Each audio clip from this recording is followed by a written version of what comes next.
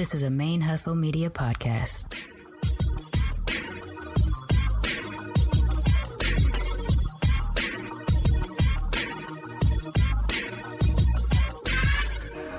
Hello and welcome to the show. My name is Jackie O and you're listening to Militantly Mixed.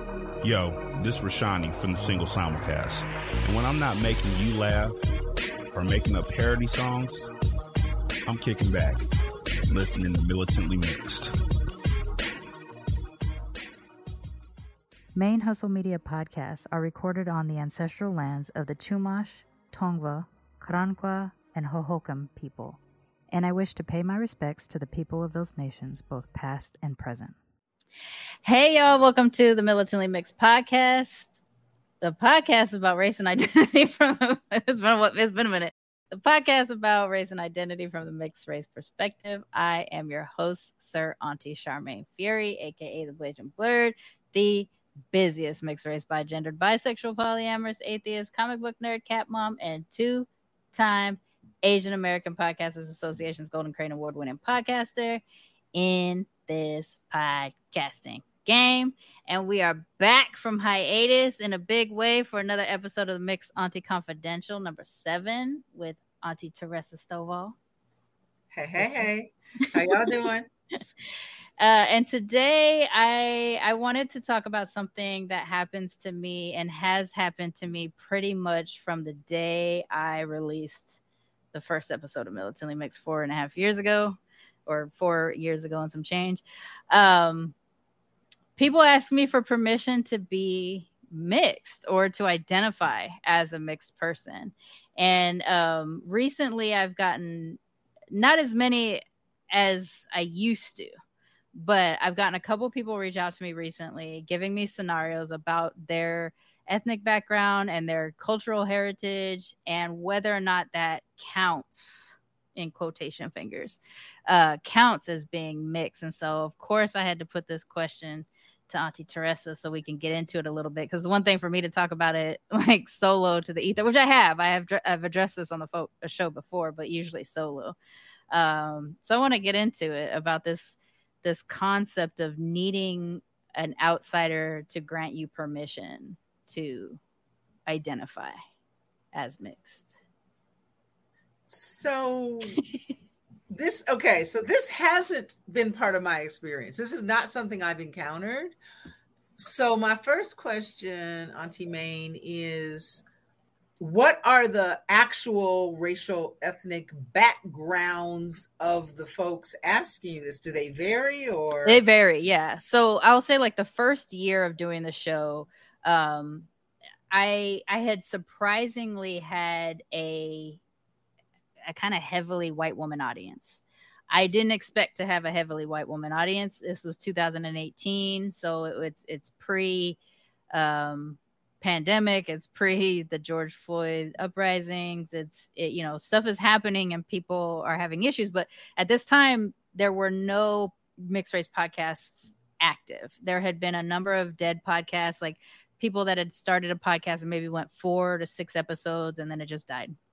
So by the time I started Militantly Mixed, there hadn't been a recent episode in at least a year. Mm-hmm. And that was something very like I was looking for my tribe. I wasn't planning on being the mixed race podcaster. I was looking for somebody who was already doing that, and nobody was actively doing it. So I released my first 2 episodes on July 5th, 2018. And within a week, I had gotten a number of emails from white women who either had mixed children or like maybe they were a quarter something else and predominantly white and grew up predominantly white. And they were wondering if that counted. Do they get to claim being mixed? And I'll say that the way I talk about that now is probably a lot different than the way I talked about it back then, because I've learned a lot. I've had a lot more conversations, a lot more growth. At this point, I've either interviewed and or had discussions with no less than 200 people for the show itself. Forget about like all the conversations that I have out in the world. So at the time, I'm not 100% sure how I addressed it, except for being like, well, like ethnically, yeah, but like no, you know, like I think that's how I would say it back then, like especially to a white presenting person. I would, you know, I didn't have as nuanced a language as I have now, but I think the questions I was trying to ask back then are not much different than the questions I ask now. What is the cultural heritage that you're currently, or, you know, were you brought up in? Did you have access to the culture of whatever that other in your life was? And I do that in quotation fingers also. And then over time, it just kind of gravitated. So in the beginning, it was a lot of like white appearing, white presumed people who were either partially Asian or partially Black or partially Latine, and they grew up mostly white. And so I had my episode, I forget what number it was, maybe episode 11 or something like that. It was white passing. Can I even claim to be mixed? Do I, you know, is the title of that. And that was with someone I went to high school with, who I actually didn't really know in high school. I knew of them, but I didn't really know them, but I had connected with them after I started the show. And so we got on because this person was their mother was Peruvian. Their father was white. They were very white skinned, red headed. And honestly, until she told me she was Peruvian, I never noticed that she does have like a Latin look to her, but she's just very, very white. I mean, as white as they come, you know, almost blue, you know, when they're so pale, they're almost blue.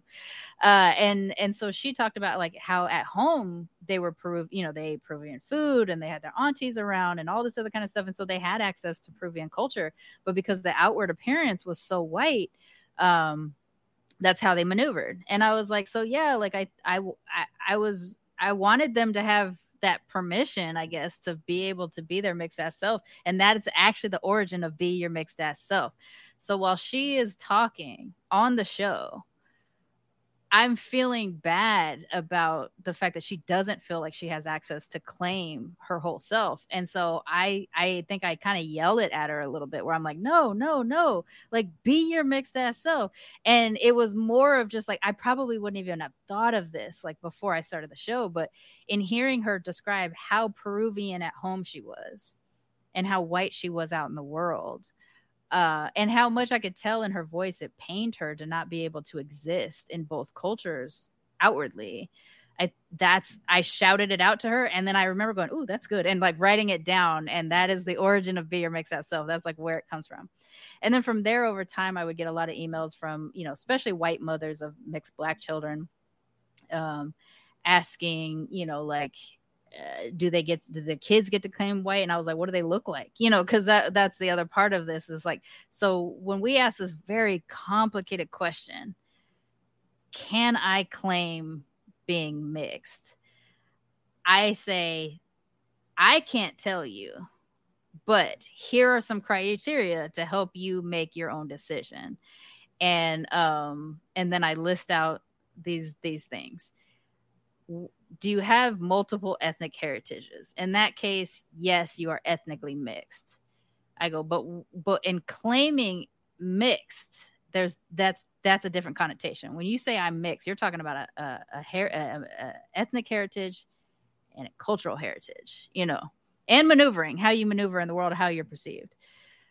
So if I say I'm mixed, that's clearer. But for someone like my friend Gretchen, who was on that episode, it was less clear. So I've determined over some time that at first you could be ethnically mixed, you could be culturally mixed, you could be like understood as mixed. And I think that's a different thing than what these people are asking. And then it started happening with a lot of white Asians. That I swear everything happens in clusters. So it's like it's a whole bunch of mixed white people, or white presenting mixed people, and then ethnically mixed people.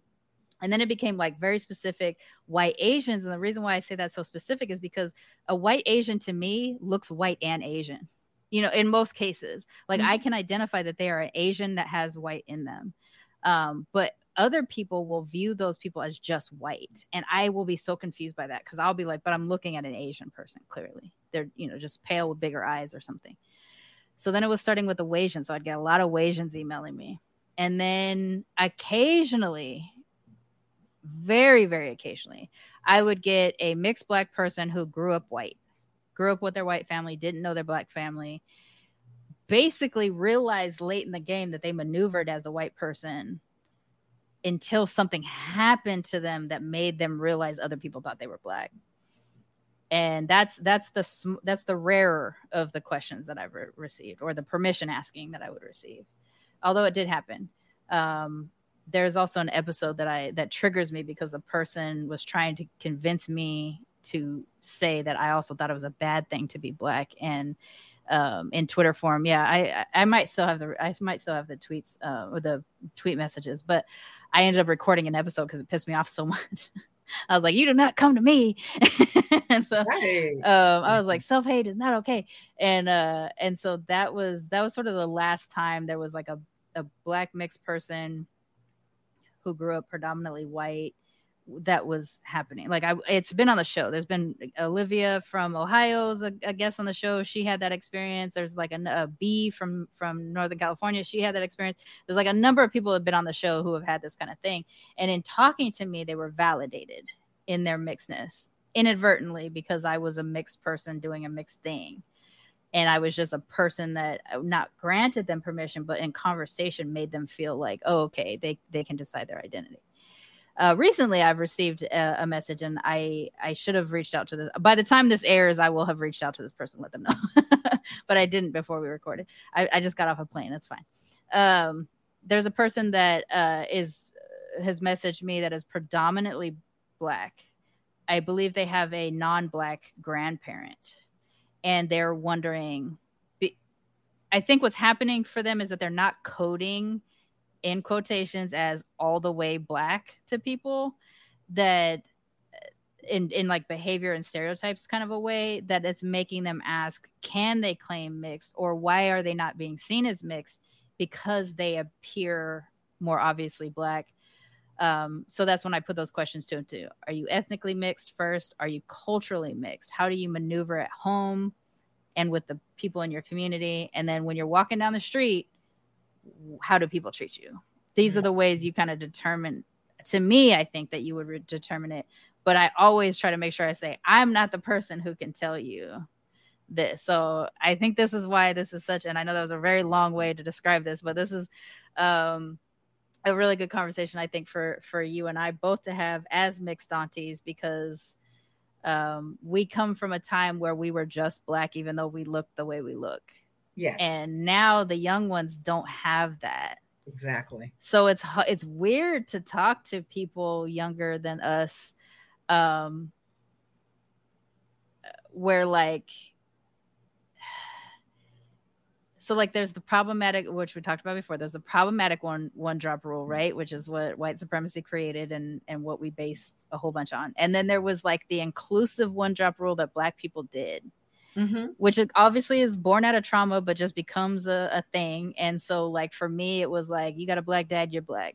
Yeah. And I just accepted that my whole life because that told me that somebody wanted me. And the younger generation from me does not agree with that, does not have that experience, and finds it erasing. So with all of those things, this is why I wanted to talk about that. With a combination of you and I being aunties that come from a time when we were just Black, even though we present ambiguously sometimes, and just being content creators or people that do work in mixed spaces, that someone is going to view us as some sort of authority, whether we technically deserve it or not. Like literally, I'm an authority because I'm a mixed person who press record. You know what I'm saying? Like it's not like I'm not certified. We can certify ourselves, but we're professionally mixed, but not certified to tell you if you are mixed necessarily. That being said, we can have a very nuanced conversation about it and maybe get there. Yes. So I took some notes because I liked your breakdown. And here's what I got ancestral, multiple ethnic heritages. What are your experiences? Also, and I'll come back to that mixed experience. What cultural heritage or heritages were you brought up in? And we also know, both with third culture kids and just with people of many races in general, often the cultural, racial, ethnic, national cultures that your environments that you're up in might not be reflective of your actual DNA or your actual family. Exactly. Right. So that's another layer of, so there are multiple layers of obviously of complexity. Then you've got what I like that you said is, how do you maneuver? Mm-hmm. How are you perceived? Right? How do you, I think all those things play into not just permission to be mixed. I think all those things play into mixed identity, period. Right. Even for people who aren't seeking permission, I think mixed identity is so complex, so nuanced, and so multi-layered. And I think that that's why it's it can be perplexing, problematic, or just sometimes confusing for all kinds of people, especially in the United States, in the Western world, but in the United States, where everything is built on the foundation of this binary. Yeah. And everything is built on a black-white binary. Everything functions on a black-white binary today as much as in 1619. And all of these things have to be taken into account. So I really think that's the essential, almost kind of rubric, right, that we want to look at. That you're right. First of all, I can't give anybody permission. You can't give anybody permission. I think be you mixed as self. I love how you told that's as much permission as I can grant, right? Like, it is me telling you to be you and whatever that means to you. Yeah, we can't. I mean, nobody can do that. That's my militant position is, you got to, your identity journey is your journey. Take responsibility and try to get some agency up in there. 100%. And it's hard because the world is not trying to grant you agency, and the world's going to fight you on getting agency, but that's another conversation. Yeah.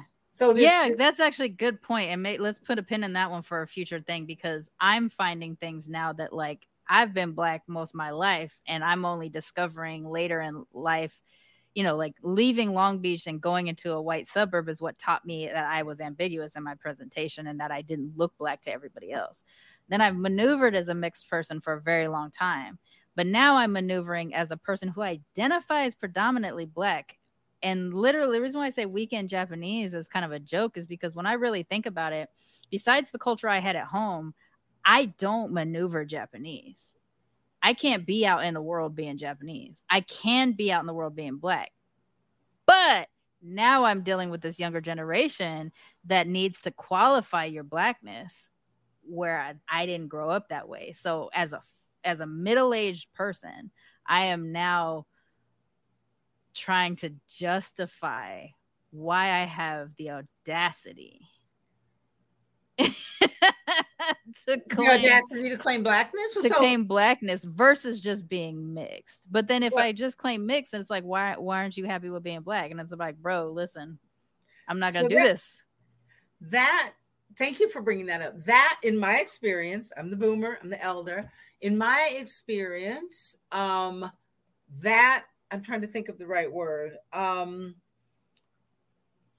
That gatekeeping and that really detailed picking apart of identity is brand new in the history of the United States. I think it's really essential to give context. It's brand new.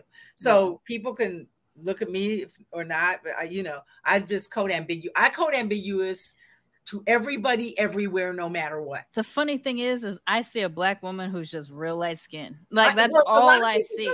And a lot of people do. I've had Black people argue with me, you're not mixed.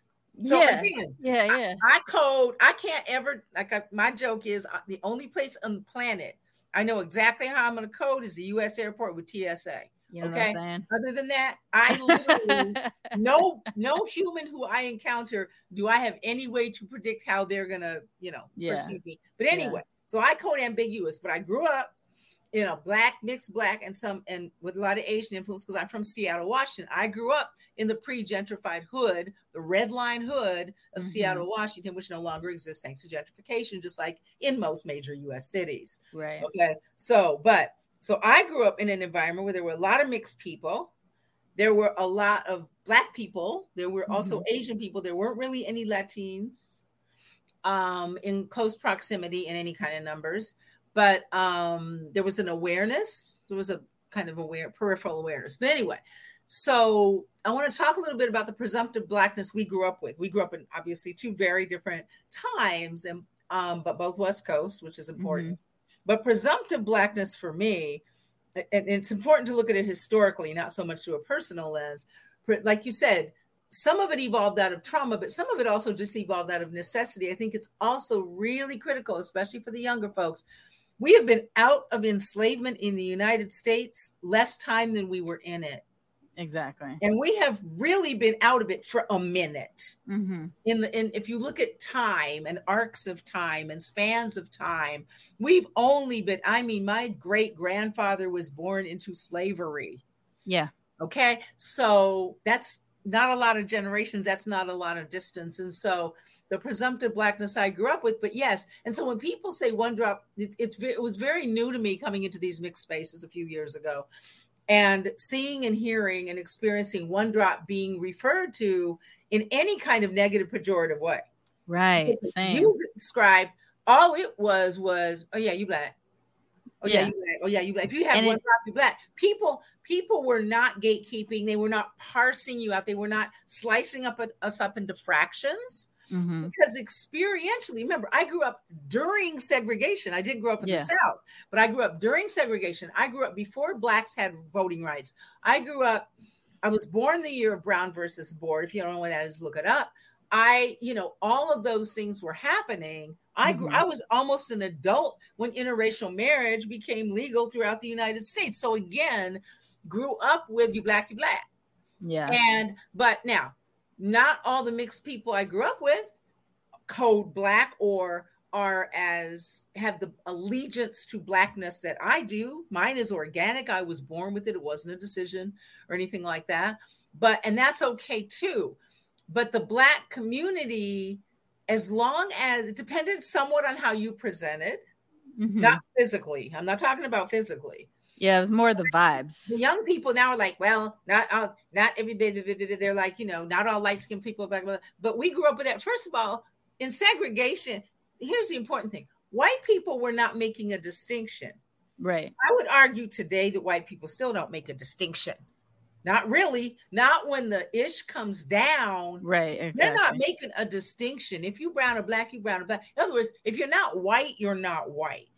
Okay? Yeah, because the thing was, like, you didn't look at a light-skinned person back then, like my time or your time. You didn't look at a light-skinned person and go, I bet they're biracial. No, you would look at a light-skinned person and think they're Black.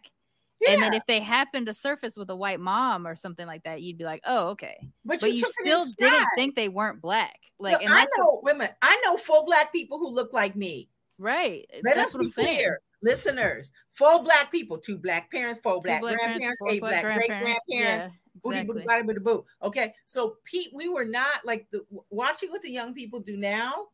I understand it, but I also see some dangers. But we'll talk about that. I see some potential potholes.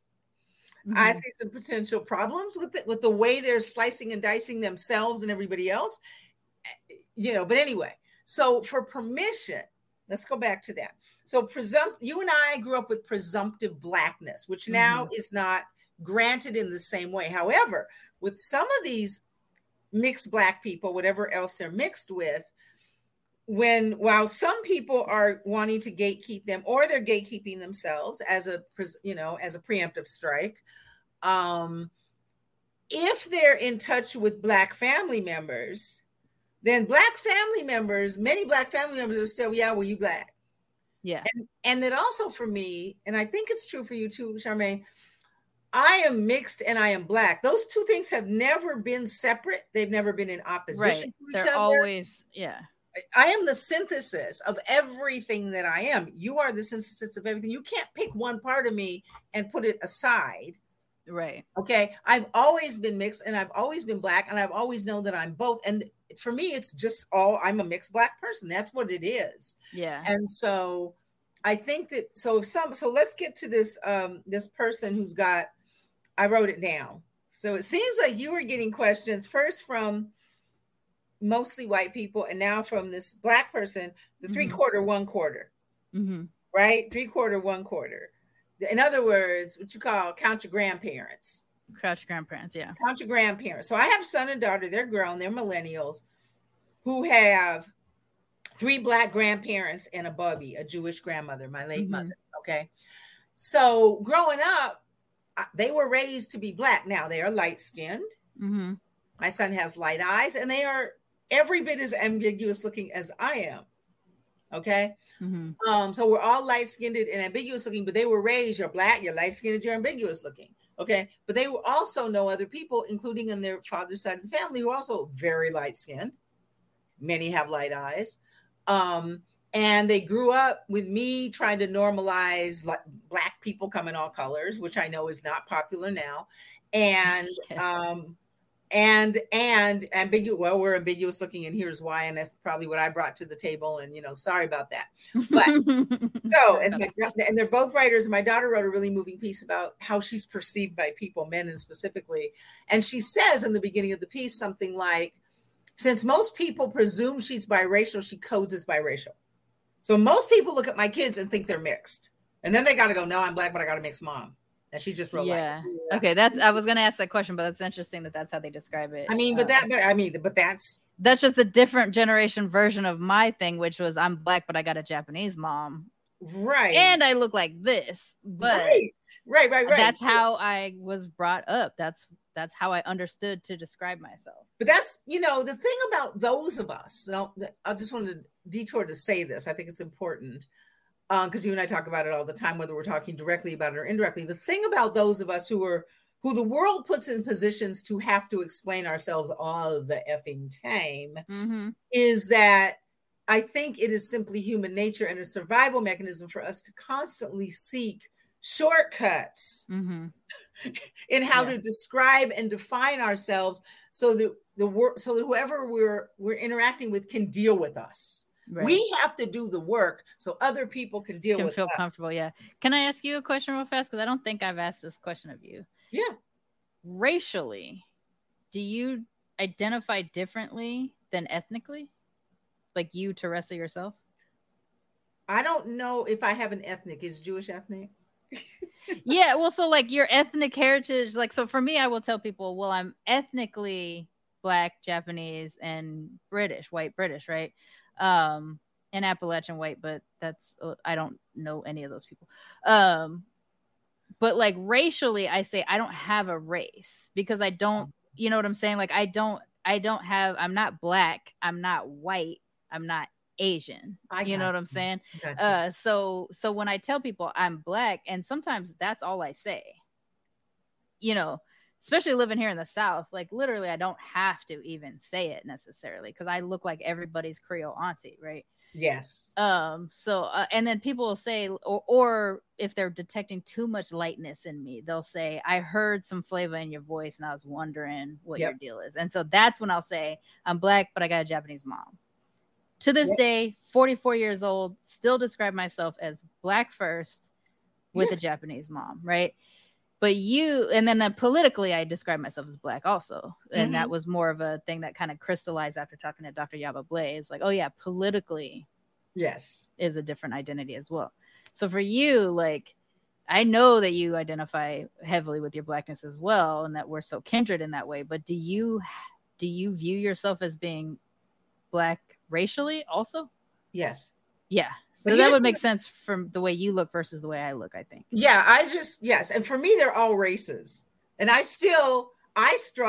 So you can educate. Oh, the difference between ethnicity and race? Race and ethnicity. I swear to God, I struggle with that all the time. I see it and I'm like, because it's not, because here's the thing. People don't use those terms, apply those terms or those concepts in any kind of consistent way. Oh, no. It's like you try to stick it to phenotype, but again, with phenotype, what am I? Phenotype? Like when people say, there's a lot of mixed people, this is popular.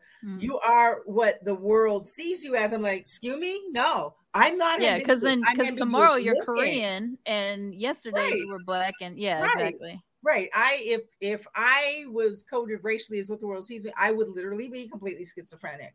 Every time a person saw you, yeah. I still laugh that someone thought you were Korean. Like I know you told me the story like a year or two ago, but it still makes me laugh. I get Asian all the time. I get Samoan. Anyway, so I'm trying to think if there's anything I haven't been. Just no, not of the major groups that are on any U.S. form. Mm-hmm. There isn't anything I'm not taken to be often. The most recent exchange that I had, I was at a birthday party for a person that knows my husband. I'll try to make it real vague in case they happen to Google. And one of the people was Black and their partner was white. And the Black person is the one who couldn't figure out what I was. And that was weird because that doesn't happen. That being said, I wore a mask. I was the only person, well, Tristan was also, but I was the only person wearing a mask in the house the entire time. So, of course, when I wear my mask, my Blackness does kind of disappear a little bit. Mm-hmm. So when he asked me what I was, after hearing me describe a situation which I explained being Black and Japanese, he said, so you're some kind of Latin? Right. And I said, no, I'm Black with a Japanese mom. You know, like I'm Black, I'm mixed Black, mixed Asian, whatever. And he goes, oh, yeah. So I heard the flavor in your voice and I was kind of wondering, but like, and also like you live in the third, but then like you're with Tristan and I can't, I don't know what he's white. And I'm like, he's Arabic. And he's like, oh, I didn't even know that. So it was this whole thing of just like, even from a Black person, but it made sense what he said next to me based off of who he was married to. Is he said, oh yeah, and you got that good hair. And I said, no, I don't. Of course. I instantly said, no, I don't. I said, right. I hate that. And I go, and what I wanted to say, but I didn't say because this is, social group of Tristan, he's got to go around these people and I don't. I wanted to say how toxic that was and how, because you're married to a white person and blah, blah, blah, blah, blah, you probably think it's okay to be like that, but it's not. Not putting the onus on the white wife, but putting the onus on the Black person who is with a white partner and doesn't seem to engage in Blackness, maybe. So what I said is, no, I have Asian textured hair.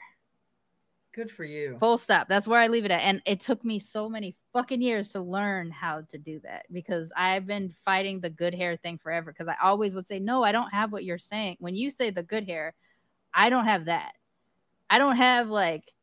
But wait a minute. 3A or 3B hair. Good hair just means combable. Wash and go. Good hair just means it's not coded as Black hair.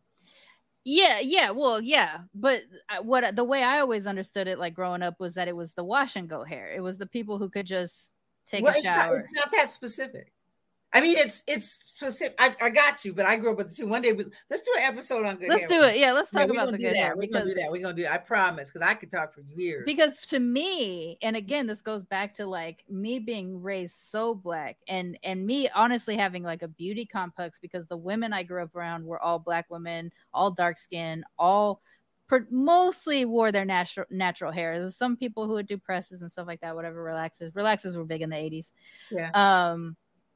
Most of the women I saw were dark-skinned women with natural hair.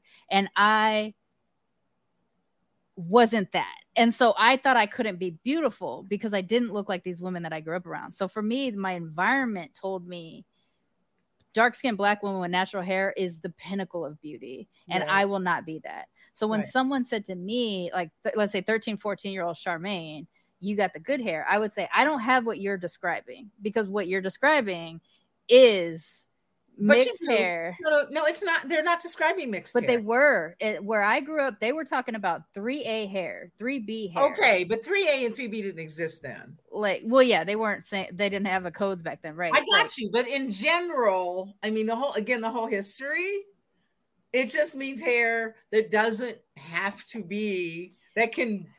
And I just literally have Asian textured hair. It's hair that grows down. It's hair that grows down instead of up.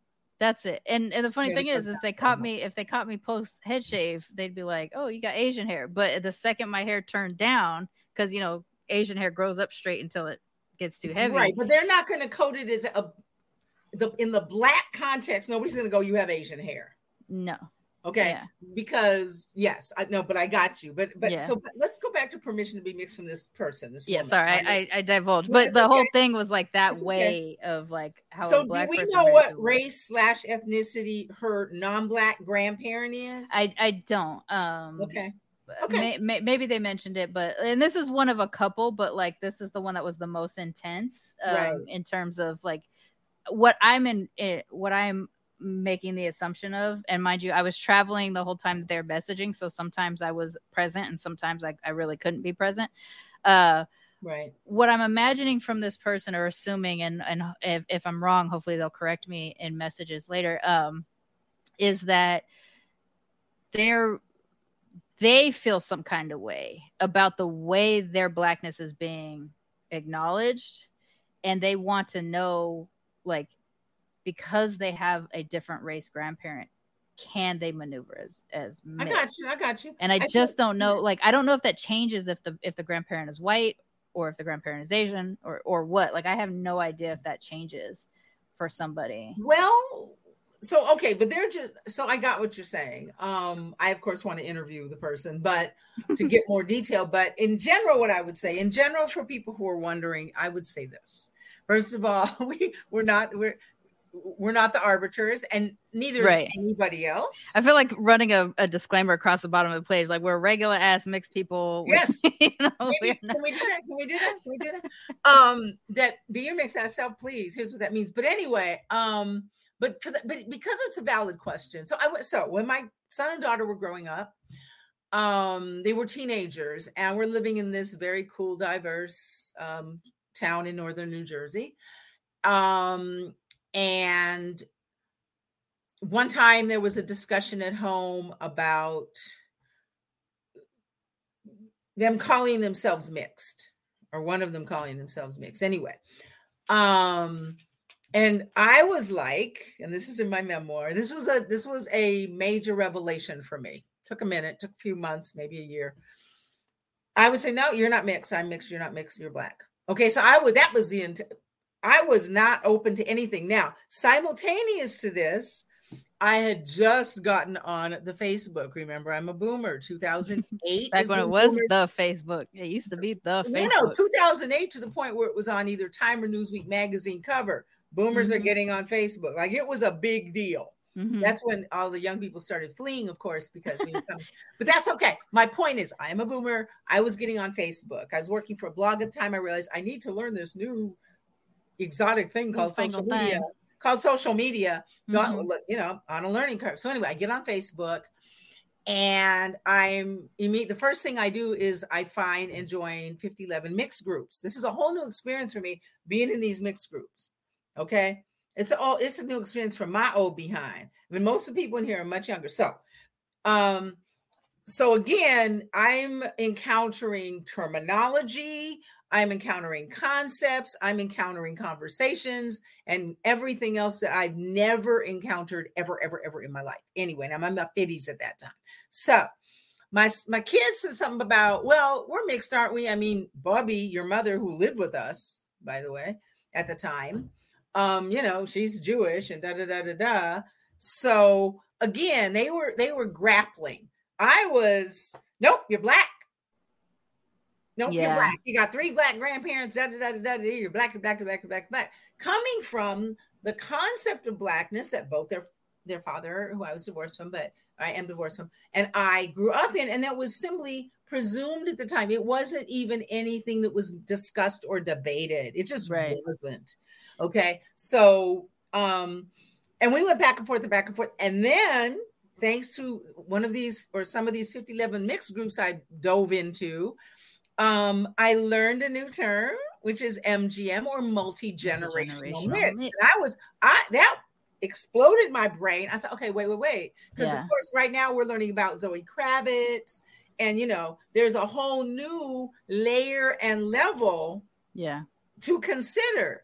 If one or both of your parents are mixed, okay. So what we would do as a fun family thing, we always talk about race and identity all the time, very comfortably, is I remember Halle Berry having her babies, her first How many she got? 2? Anyway. I know she's got the one daughter. I think she might have a son too. The daughter with the white model, the French guy, whatever he is. Mm-hmm. Anyway, that was happening.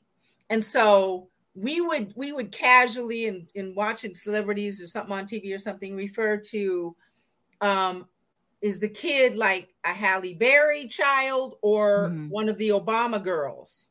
Mm. So do you have 3 black grandparents? Oh, interesting. Oh no, my Halle Berry or that's why I'm Obama. so comfortable in these weeds. My kids and I swam around in these weeds, y'all. Yeah. So, I mean, this was dinner table, honey. This was dinner table. Okay. So all the time, like it was an ongoing discussion. And so, but I was happy because we were having the discussions together. Mm-hmm. And I was learning from them. So finally I said, well, I said, you can call yourself mixed, but in my experience, this is important, especially for parents, y'all.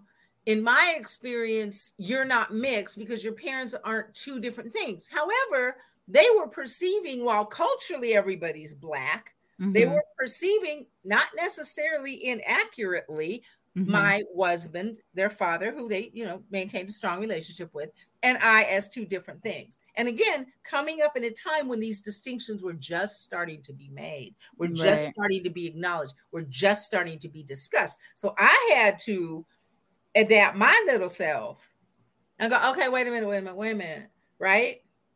So does that make sense? Yeah, it does, because like my MGM status is different than your children's MGM status, because technically I have more white grandparents than I have brown and black and yellow. You know what I'm saying? Like, I have 1 white grandparent on each side of the family, and then I have 1 black grandparent and 1 Japanese grandparent. You have 2 biracial parents. I have 2 biracial parents, so I'm similar to a Zoe Kravitz in that I have 2 biracial parents, but they're different things. And their identities within that are different. And then my identity is a combination of them and the neighborhood that I grew up in, which was predominantly black. And so I have more of a black identity. And since I didn't even know, I mean, minus maybe the 5 times I ever saw my white grandfather, that's the Appalachian white folk, I have no connection to that, and therefore can I identify it. Whereas like your children growing up with a bubby, like I understand why they would be like, well, let's not forget she exists. She lives at home. Exactly. And it's why I don't deny my British side, because like when I say that I'm British white, I'm telling people very distinctively the kind of white I had access to growing up was this British woman. Other than that, it was all black. And then on the weekend, sometimes it was Japanese. So exactly. So yeah, MGMs are complicated. And I think so for the person asking the question, who's the same mix as my kids, but presumably doesn't present. I believe that they did say, and mind you, this is a conversation that's happening over like a month and a half or something like that. I think at one point they mentioned that the parent that has that it might be biracial ethnically doesn't identify. Like I think they identify with phenotype. They identify as black. They look black. They identify as black. They look black and identify as black. I think that was what they said. So you're talking about a person who probably like you identified as black to your children. You had a black husband. They have a black partner. So this person's parents both maneuver and identify as black, I think. But then they're just aware of their non-black grandparent. And again, and this is a presumption on my part, which hopefully they'll clarify if they hear that I'm wrong. There something is telling them to say, and I'm going to put this in quotation fingers, like they're not all the way black, because they're asking the question, do I get to be mixed? Do I get to claim mixed? Right. And so I'm thinking that is having to, I'm making the assumption that has to do with stereotypes, because the way in which, and I think I was guilty of this when I was younger as well. Like if there was a person who was quote unquote blacker than me, but quote unquote acted white, I would question their blackness. Well, everybody, that's okay, but that's not, of course. And that's what most people do and did. People still do that. That's why I said for me, how I present, everybody's like, black people are like, okay, but you black, or are you black? Like you said, flavor, whatever, in the voice, whatever. I love the crawl, by the way. I think the thing to say to the person asking the question and to folks in that situation is this. First of all, and you just made this really clear in what you just said, Maine, so I'm really glad you said it.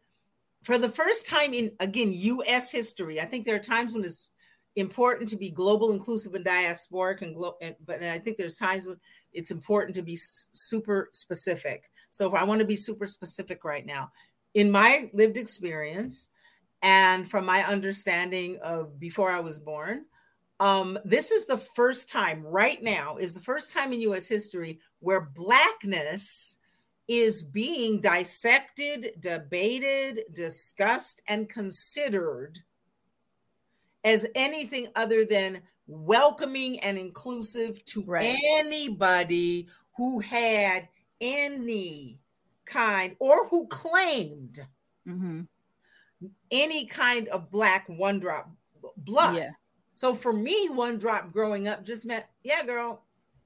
It was welcoming. It wasn't erasing. It was I have never, and again, it would be different if I were young now. I have never, other than one time by this one woman who was my girl, who was my bully, I have literally never been gate kept out of Blackness. Same. Never. Now, if people could see me, they wouldn't. Young people looking at what I look like probably wouldn't believe me. And I could understand it if you don't, but please understand, I have never in my 60 plus years ever anywhere in the world been gate kept out of Blackness. Yeah. Anybody my age or between my age and your age would be like, yeah, you're Black. Yeah, you're Black. It's probably people 10 years younger than me or so where this is starting to happen. Because I'm encountering it with people that are in their 20s. And whether I'm seeing it online, because I'm not necessarily being gate kept, but I'm seeing it online. I'm seeing this person thinks they can claim Black. And it gets really complicated because it goes to that thing of just like when somebody is liked versus when they're unknown. Yes. So like, let's say all these Blasian singers that are getting popular right now, like her or and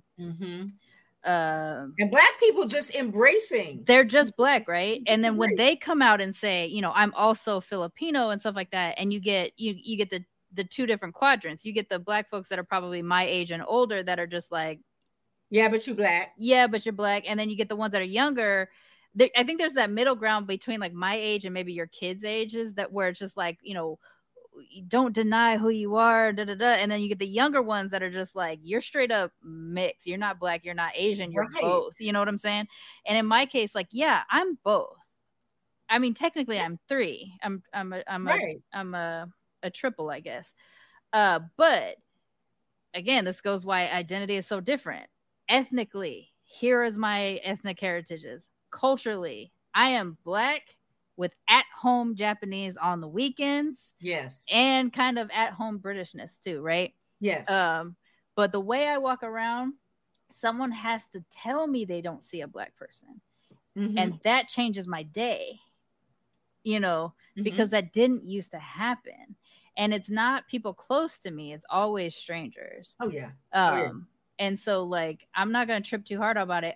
Although it does still affect me. Sometimes it affects my self-esteem a little bit. You know, you try to fight against it, but like sometimes it's like, damn, you know. Well, it's a form of erasure. It is a form of erasure. It's a form of erasure. In a way that the one drop wasn't for my generation and or my generation. The one drop hasn't been until 5 minutes ago historically. Yes. 5 seconds ago. 5 seconds ago historically. 2 years ago or 1 year ago. Whenever that was that you and I did with Auntie Sonia, when you and I did that interview with Dr. Yaba Blay, that was the first dose I ever had where like you would gain ire from people who were like, I cannot believe you are supporting the one drop, when we were having a very nuanced discussion about the one drop. You know, we were saying we understand the historical significance and the trauma in which this was termed, but in so many things that Black people do and have done for at least 400 years of possibly being on this continent, we have taken something terrible and made it survivable and or acceptable and or livable or whatever you want to describe. So Black people took this thing that was a terrible way of classifying and keeping oppression and a lack of rights in place, and we made it a way to be like, you're family. Well, So and we for were me- family because remember, it was a way to designate property. I mean, let us be clear. We were property. Property. Yeah. We were property. Okay. We were And so property. it's so important that people don't get so triggered by hearing the word before they hear the nuance about the discussion, which I think is what we experienced. And so that caught me off guard. And I think you remember how much I was kind of suffering it, where I was like, do I take it down? Do I do this? A doubt in a way I never had doubt before, because you couldn't tell, like, even to this day, even though I went through that patch of time because it was so shocking, you could never tell me I wasn't Black. I didn't have to pull out a picture of my dad. I didn't have to do any of that work. My voice kind of says it, my intonation, my accent, the words that I say, the vibes. It's just who you are, though. I mean, again, it's who I am. I can't divorce myself from the fact that I was raised predominantly Black. And so that even though I'm technically only a quarter, my primary identity is as a Black person. I do understand that I'm lighter skinned than what you deem as a light skinned Black person. But that is a brand new distinction. That's a different thing. In high school, I was considered light skinned. You are light skinned, and I'm light skinned, but that's all. You are a light skinned Black person. Yeah. You're not light skinned and therefore not Black. Again, that is brand new. And again, I'd love to talk in the future about the dangers I'm seeing in these distinctions that young folks are making. Yeah. I'm looking at it like I feel like it was to think about this. I feel like it was meant to be born out of inclusivity that just went south so badly. See, and I'm not sure it was meant to be, but we will find out and we will talk about it. Okay. But back to this person. So what I would love to say to this person is this, I believe, to build on Charmaine's, beautiful, brilliant catchphrase and motto, I think that whoever you are in whatever group and or groups you belong to, only you can give yourself permission to claim whatever you claim. Just like I claim Black and I claim mixed. Okay. I'm not ever not going to claim one of them. Right. Okay. But nobody has given me permission to do that. Nobody can give you permission. There are always going to be people, especially nowadays with this newfound gatekeeping and fractioning, I want to call it, right? There are always going to be people who are going to say, no, I'm not accepting you as so-and-so. And guess what? Okay. I mean, I am officially IDGAF, like, that's really nice, darling. IDGAF. You talking more internet speak than I do. Shorthand. But again, anybody can have any opinion they want about, and I'm just going to speak personally, me and my identity and my terminology and how I talk and how I look, because all my life there are people who've had problems with it.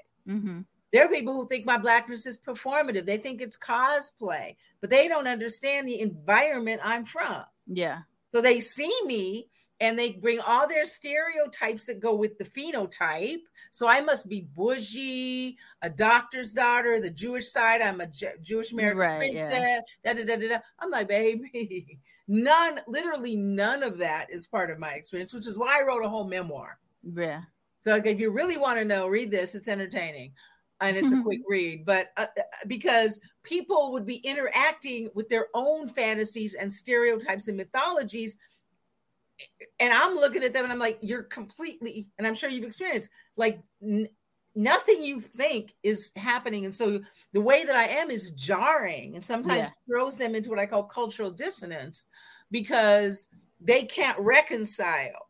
But my thing is, well, this is who I am. This is who I've always been. This is who I'm going to keep being. So you don't have to grant me, you don't have to approve or you don't have to grant me inclusion. You don't have to let me into your world. If you say, no, Teresa, I can't let you in my world because you ain't blank enough or you're too blank. Cool beans. Yeah. I mean, I'm not going to fight to be welcome in a space that and I will respect your choice. I'm like, baby, that's cool. Flow with it. But it's not going to impact me. And that's what I want to say to this person. And I think that's the essence of Be Your Mixed Ass Self, is we all have journeys and processes, and they're ongoing. I mean, I certainly thought I would have aged out of all this foolishness by now, but nope, it's apparently permanent. You know what? I gotta say, I did not see lack of inclusivity amongst Black people coming. No, I didn't either. I didn't see that because I was just like I literally to this day will tell a real Japanese person, and I say real in quotation fingers, that I meet out in the world somewhere that I'm Japanese. Watashi wa hanbun Japanese desu, or yonbonichi if I'm going real critical, which is a quarter basically. I'll say that and they'll go like, yes, but why do you say you're Japanese though? Right. And I'll say, you know, my grandmother is Japanese. And they're like, yes, again, same question. Why do you think you're Japanese? Were you born in Japan? No. There's your answer. You're not Japanese. You know what I'm saying? Like we're as American born people, we don't understand nationalism in the same way that other countries deal with nationalism. Because like even the way we're seeing political nationalism, white nationalism right now is not what it's like in other countries. No. Their stronger identity is with country over ethnicity. Yes. And so for me, I have multiple levels of removal from being Japanese. So I'm not born in Japan. My grandmother left. I'm also mixed, multi-generationally mixed. I don't speak the language. So in those cases, I'm stacking reasons why I'm not Japanese. And to this day, I will never be able to convince the majority of Japanese people that I'm Japanese. So why am I going to claim it in a way that doesn't speak true to me? That's why I say I'm weekend Japanese. While it is still important to me that I do identify with my Japanese culture that I did grow up with in my grandmother's house, I know that I will not, even if I moved to Japan today, I would not be able to maneuver society as a Japanese person. But even with my ambiguous face, my ambiguous skin color, my sometimes ambiguous hair, even with all of that, I can maneuver Black spaces as a Black person, being seen as a Black person. Yep. Until the young generation showed up. This is brand new, and maybe that's a future show. Maybe that's our next show. So I want to give another example that may or may not help. You tell me if this adds anything. Okay. So I'm Black dad with, as far as we know, lots of Native American heritage. To the point where my Black dad looked Black, but I look like his mother and auntie. Oh, like you're a skip a generation kid. Well, not just that, but they look, so I look like my Black grandmother and great auntie, right? Jewish mother, Ashkenazi and Sephardi. So Jewish identity, I want to offer this as maybe a kind of example of the complexity of identity.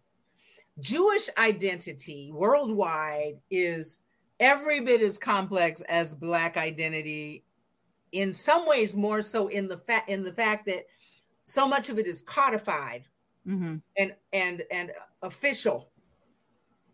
So growing up, my mother, who was Jewish, was not religiously Jewish. Okay, turns out she and my Black dad grew up together 100 years ago, redlined into the hood of Minneapolis. But anyway, so she grew up with Black people. But anyway, when Jewish people were not considered white. When Jewish people were not considered white, which is also 15 minutes old, and in this country. And so my mother's explanation, that was the simplest part of my identity from day one. What she said to me, and this is traditional Jewish law, it is not universal. Right. And nowadays it's challenged more than ever. And I'll explain why in a second. But it traditionally is super simple. If your mother's Jewish, you are Jewish. You cannot be denied Jewish identity or entree into Jewish spaces. If your mother is Jewish, matrilineal, she explained, because you grow and are nurtured in the body you suckle at the breast of, That is how it was explained to me. So there was never any confusion. I'm Black with a Jewish mom. Now, Jewish identity is, I visualize it as a grid. And again, these categories are official. Yeah. They exist. Like it's documented. They're documented. Yes. So there's are you Ashkenazi, European? Are you Sephardi, Mediterranean? Are you Mizrahi, Mina? Middle Eastern, North African. There's that. Then there's are you, and there's always new categories being added here, by the way. Are you Hasidic?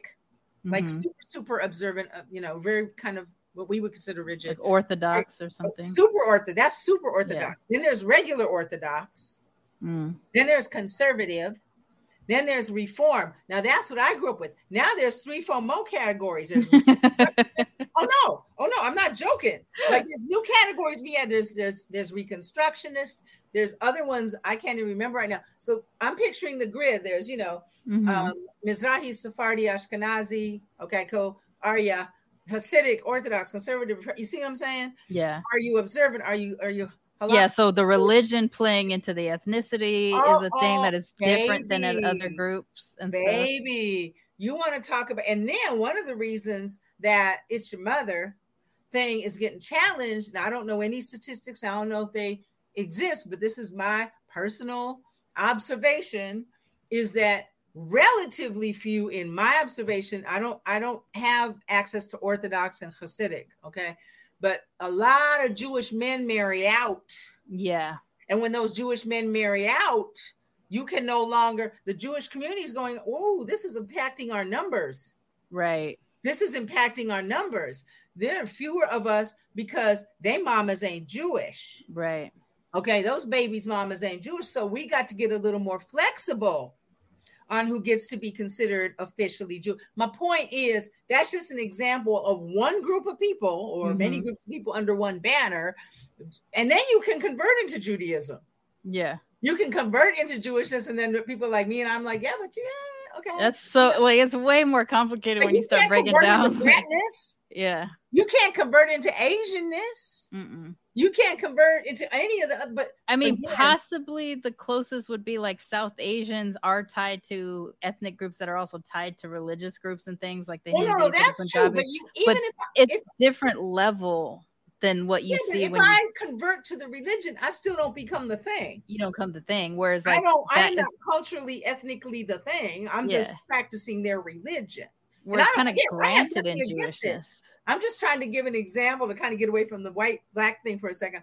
Just Jewishness, which includes white, black, all races, all over the world, Uganda, all over the world, Ethiopia, where Asia. I'm still learning. I'm thinking, where did you? Okay, and when you find out that like there's a temple in like Vietnam or something like that, and you're just like, oh, they make them there too. Everywhere. So then you got those folk, right?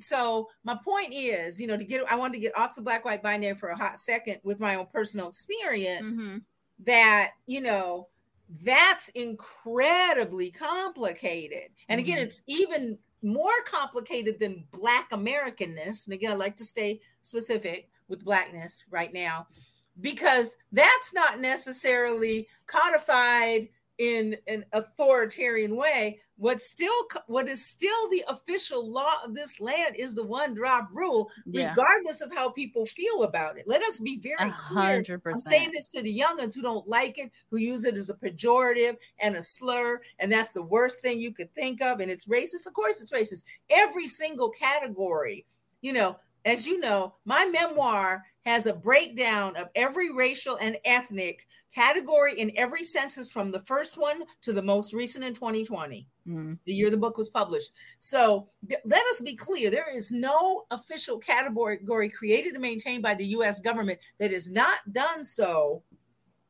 to maintain white supremacy. Let us be very clear. And it's funny.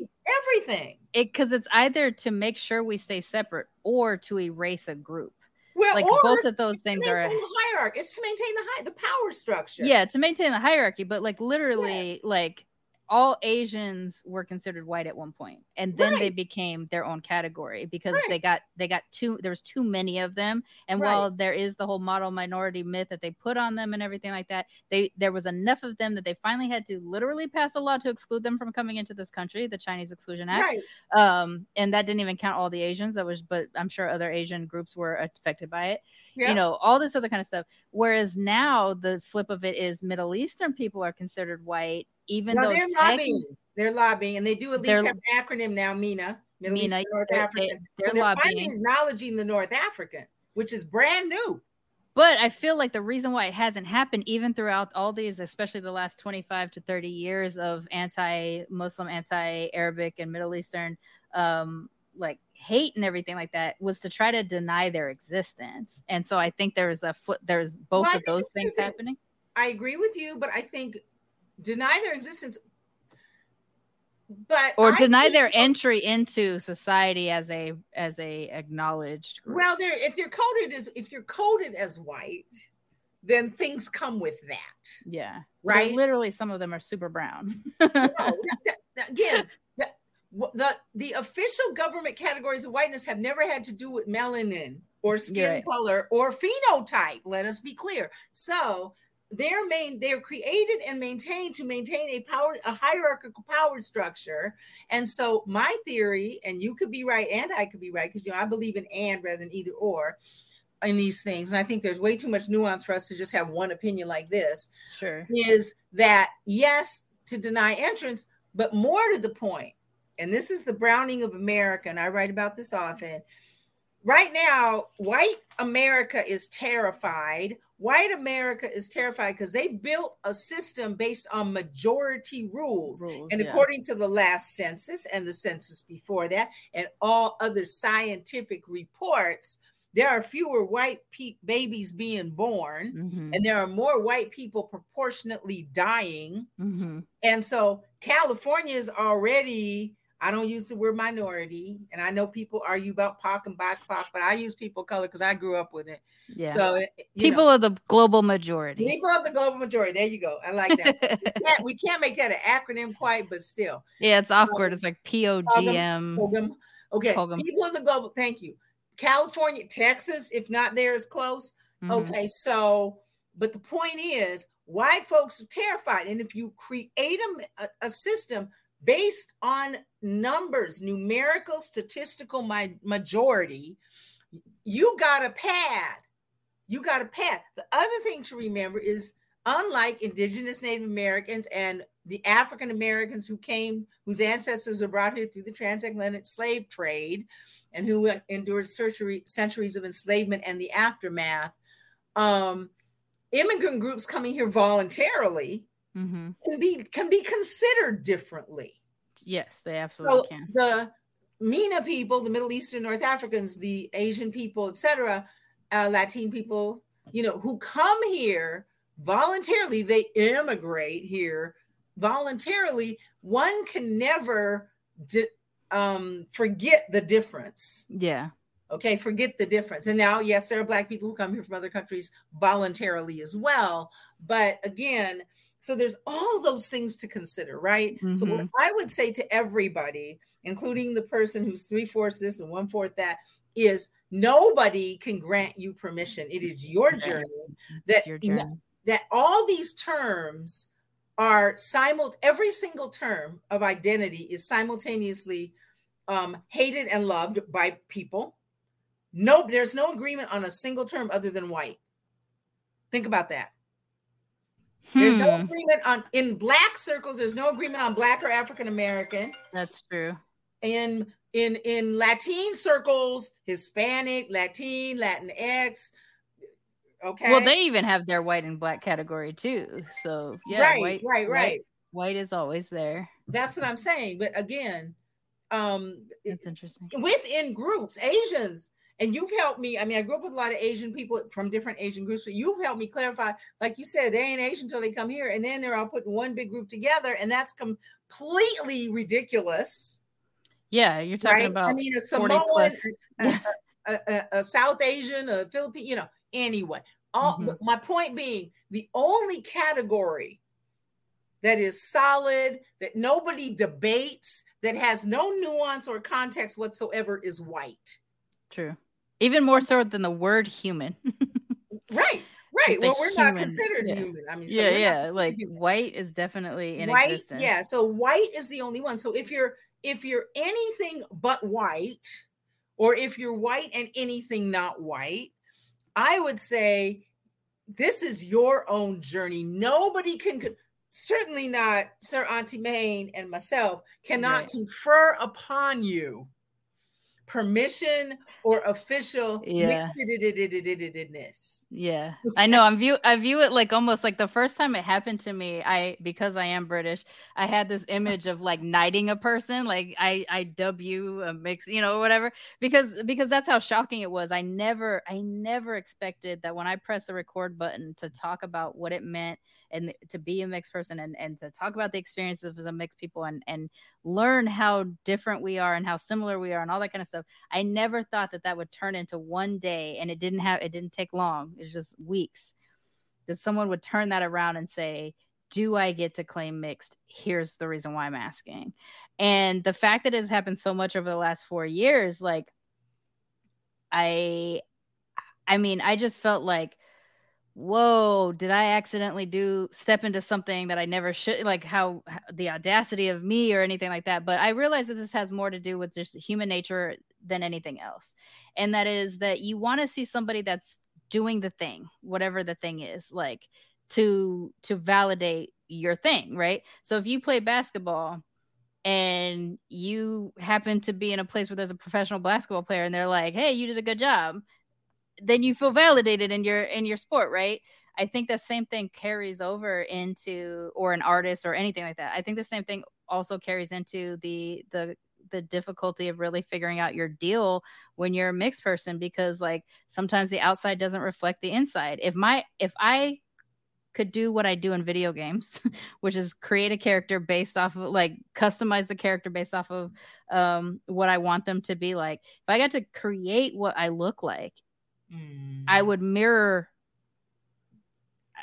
far more mirror a dark skin, 4C hair. Dora Milaje.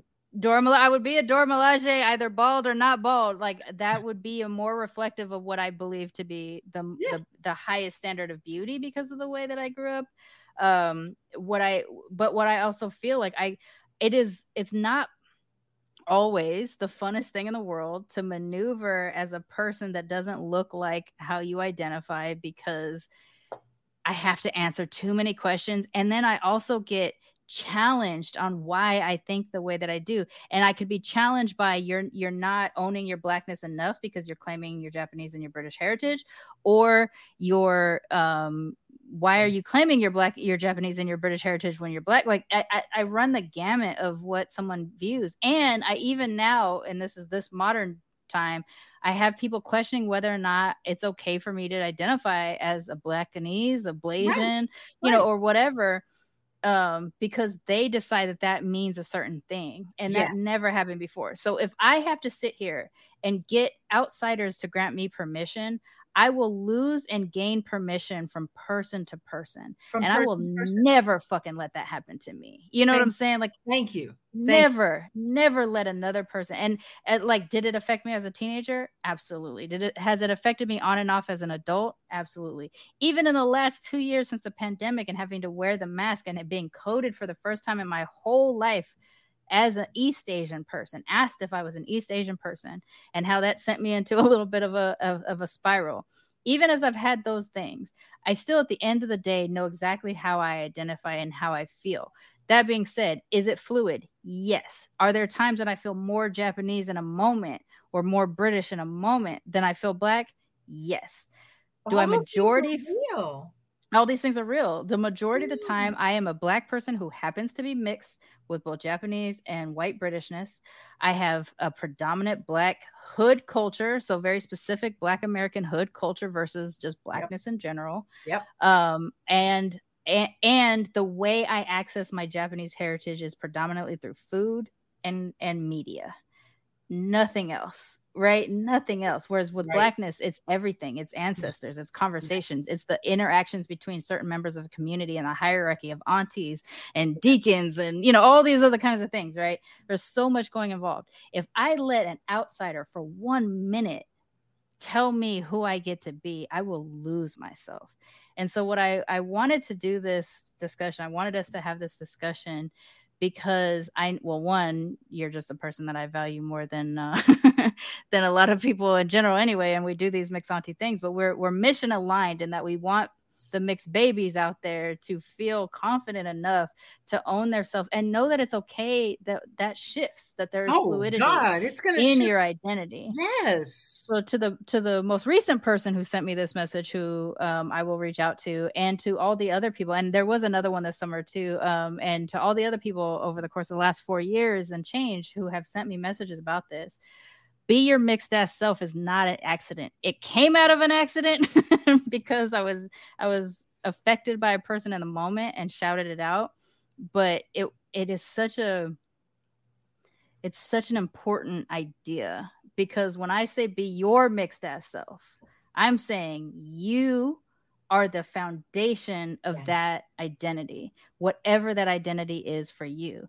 Yes, I'm a mixed person, but what am I? I'm Black, then Japanese, then Caucasian British. Like that is how I identify. That's the way I access culture. That's the way I access food. That's the way I access all kinds of things. So for me, that's what that is. For my brother who shares the same biological parents, it is not in the same direction and the same DNA. It is not in the same direction, and it may not include all of the same factors, even though we come from the same people. Identity is fluid, and more than anything else, it is individual. It is your identity, not anybody else's. So I really, really hope that that's what people get when they listen to Militantly Mixed. And I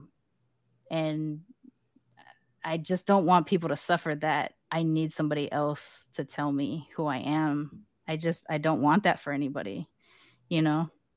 Preach, Ashe, seriously. And yes, that was absolutely what needs to be said. And I just want to add a little bit, the cherry on top of the fabulous dessert is nobody gets to tell you about your experience. And we've got to figure out a way. And I don't know if we know it, but like you said, we're mission aligned, Sir Auntie Maine, in trying to help other folks, mixed people, but not only mixed people, anybody who's going through any kind of any version of this, to understand and find ways to validate and honor yourself, regardless, because I'm going to tell you right now, okay, people going to have thoughts, feelings, and opinions and feel obligated way too often to share them with you. 100%, right? They will feel entitled and sometimes need to tell you about yourself, to argue with you about what you are and what you aren't, to not like the terminology, to not like the order you listed yourself in, to not like the way you talk, the way you walk, the way you wear your hair, the way you whatever, do you have a tan, do you whatever. I promise you there are going to be endless, infinite numbers of people. And so you have got, your work is to get grounded and anchored in something that grounds and anchors you. And what I realize is that the presumptive Blackness that you and I grew up with, for us, is an anchor. Absolutely. 100%. For us, it's an anchor. It doesn't anchor all the mixed people I grew up with, but at the same time, we all understood it as foundational. Okay, so that I agree with you. To every individual, it is your journey, love. It is your journey. The terms are always going to be debated, dissected, and thrown at each other. And you're going to just figure out what works for you. And hallelujah to it changing, shifting, evolving. Because that's simply how it is. And that's the world we're in. That's the space we're in. And that's the times we are in. Okay, that's it. 100%. Yep. So for everybody out there, I hope that this was helpful if you are in this space of confusion, because believe me, it doesn't matter if you're 12, 22, 44, 65, 72. We all go through it. We all go through some form of this from time to time. And that's why we try to build community, so that we can have a safe space to work through it. So don't forget to continue to follow Militantly Mixed on social media at Militantly Mixed on TikTok, Twitter, Instagram, Facebooks. And how do you follow Mixed Auntie Confidential? So on Facebook, you have Teresa Stovall, just my name, or Teresa Stovall, author, if you want my official writer self. And on Instagram and Twitter, it's at Teresa Talks. And I'm still working on my TikTok. You're helping me with that. So we'll get to that. I'm terrible about making TikToks. I'm great about stalking people with abs on TikTok. Is that it? And also, that's my entry point. Yes. And my blog is Mixed Auntie Confidential. So just Google it and then the link will come up. And again, we love all of you so much and love that we're able to create a space where folks feel like, and remember, these conversations are brand new. That's the other thing. Maybe if you're young, you don't quite understand. Again, I'm an official elder, okay? And these conversations just started happening a few years ago. And as Sir Auntie Main pointed out, really didn't amp up till 2 years ago in the post George Floyd, Breonna Taylor, et cetera, era. So these conversations are brand new. So I think when we need to bring our questions and we are all processing together, there are no absolute right or wrongs. There's no blame, no shame, no judgment, no criticism. To me, that's the beauty of Be Your Mixed Ass Self. Right. And so one more time before we get on out of here for today, don't forget to be your mixed ass self. Peace, y'all.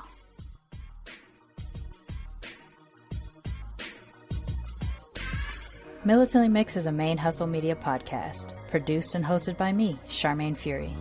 Music is by David Bogan the One. You can follow us on social media on Twitter, Instagram, and Facebook at Militantly Mixed.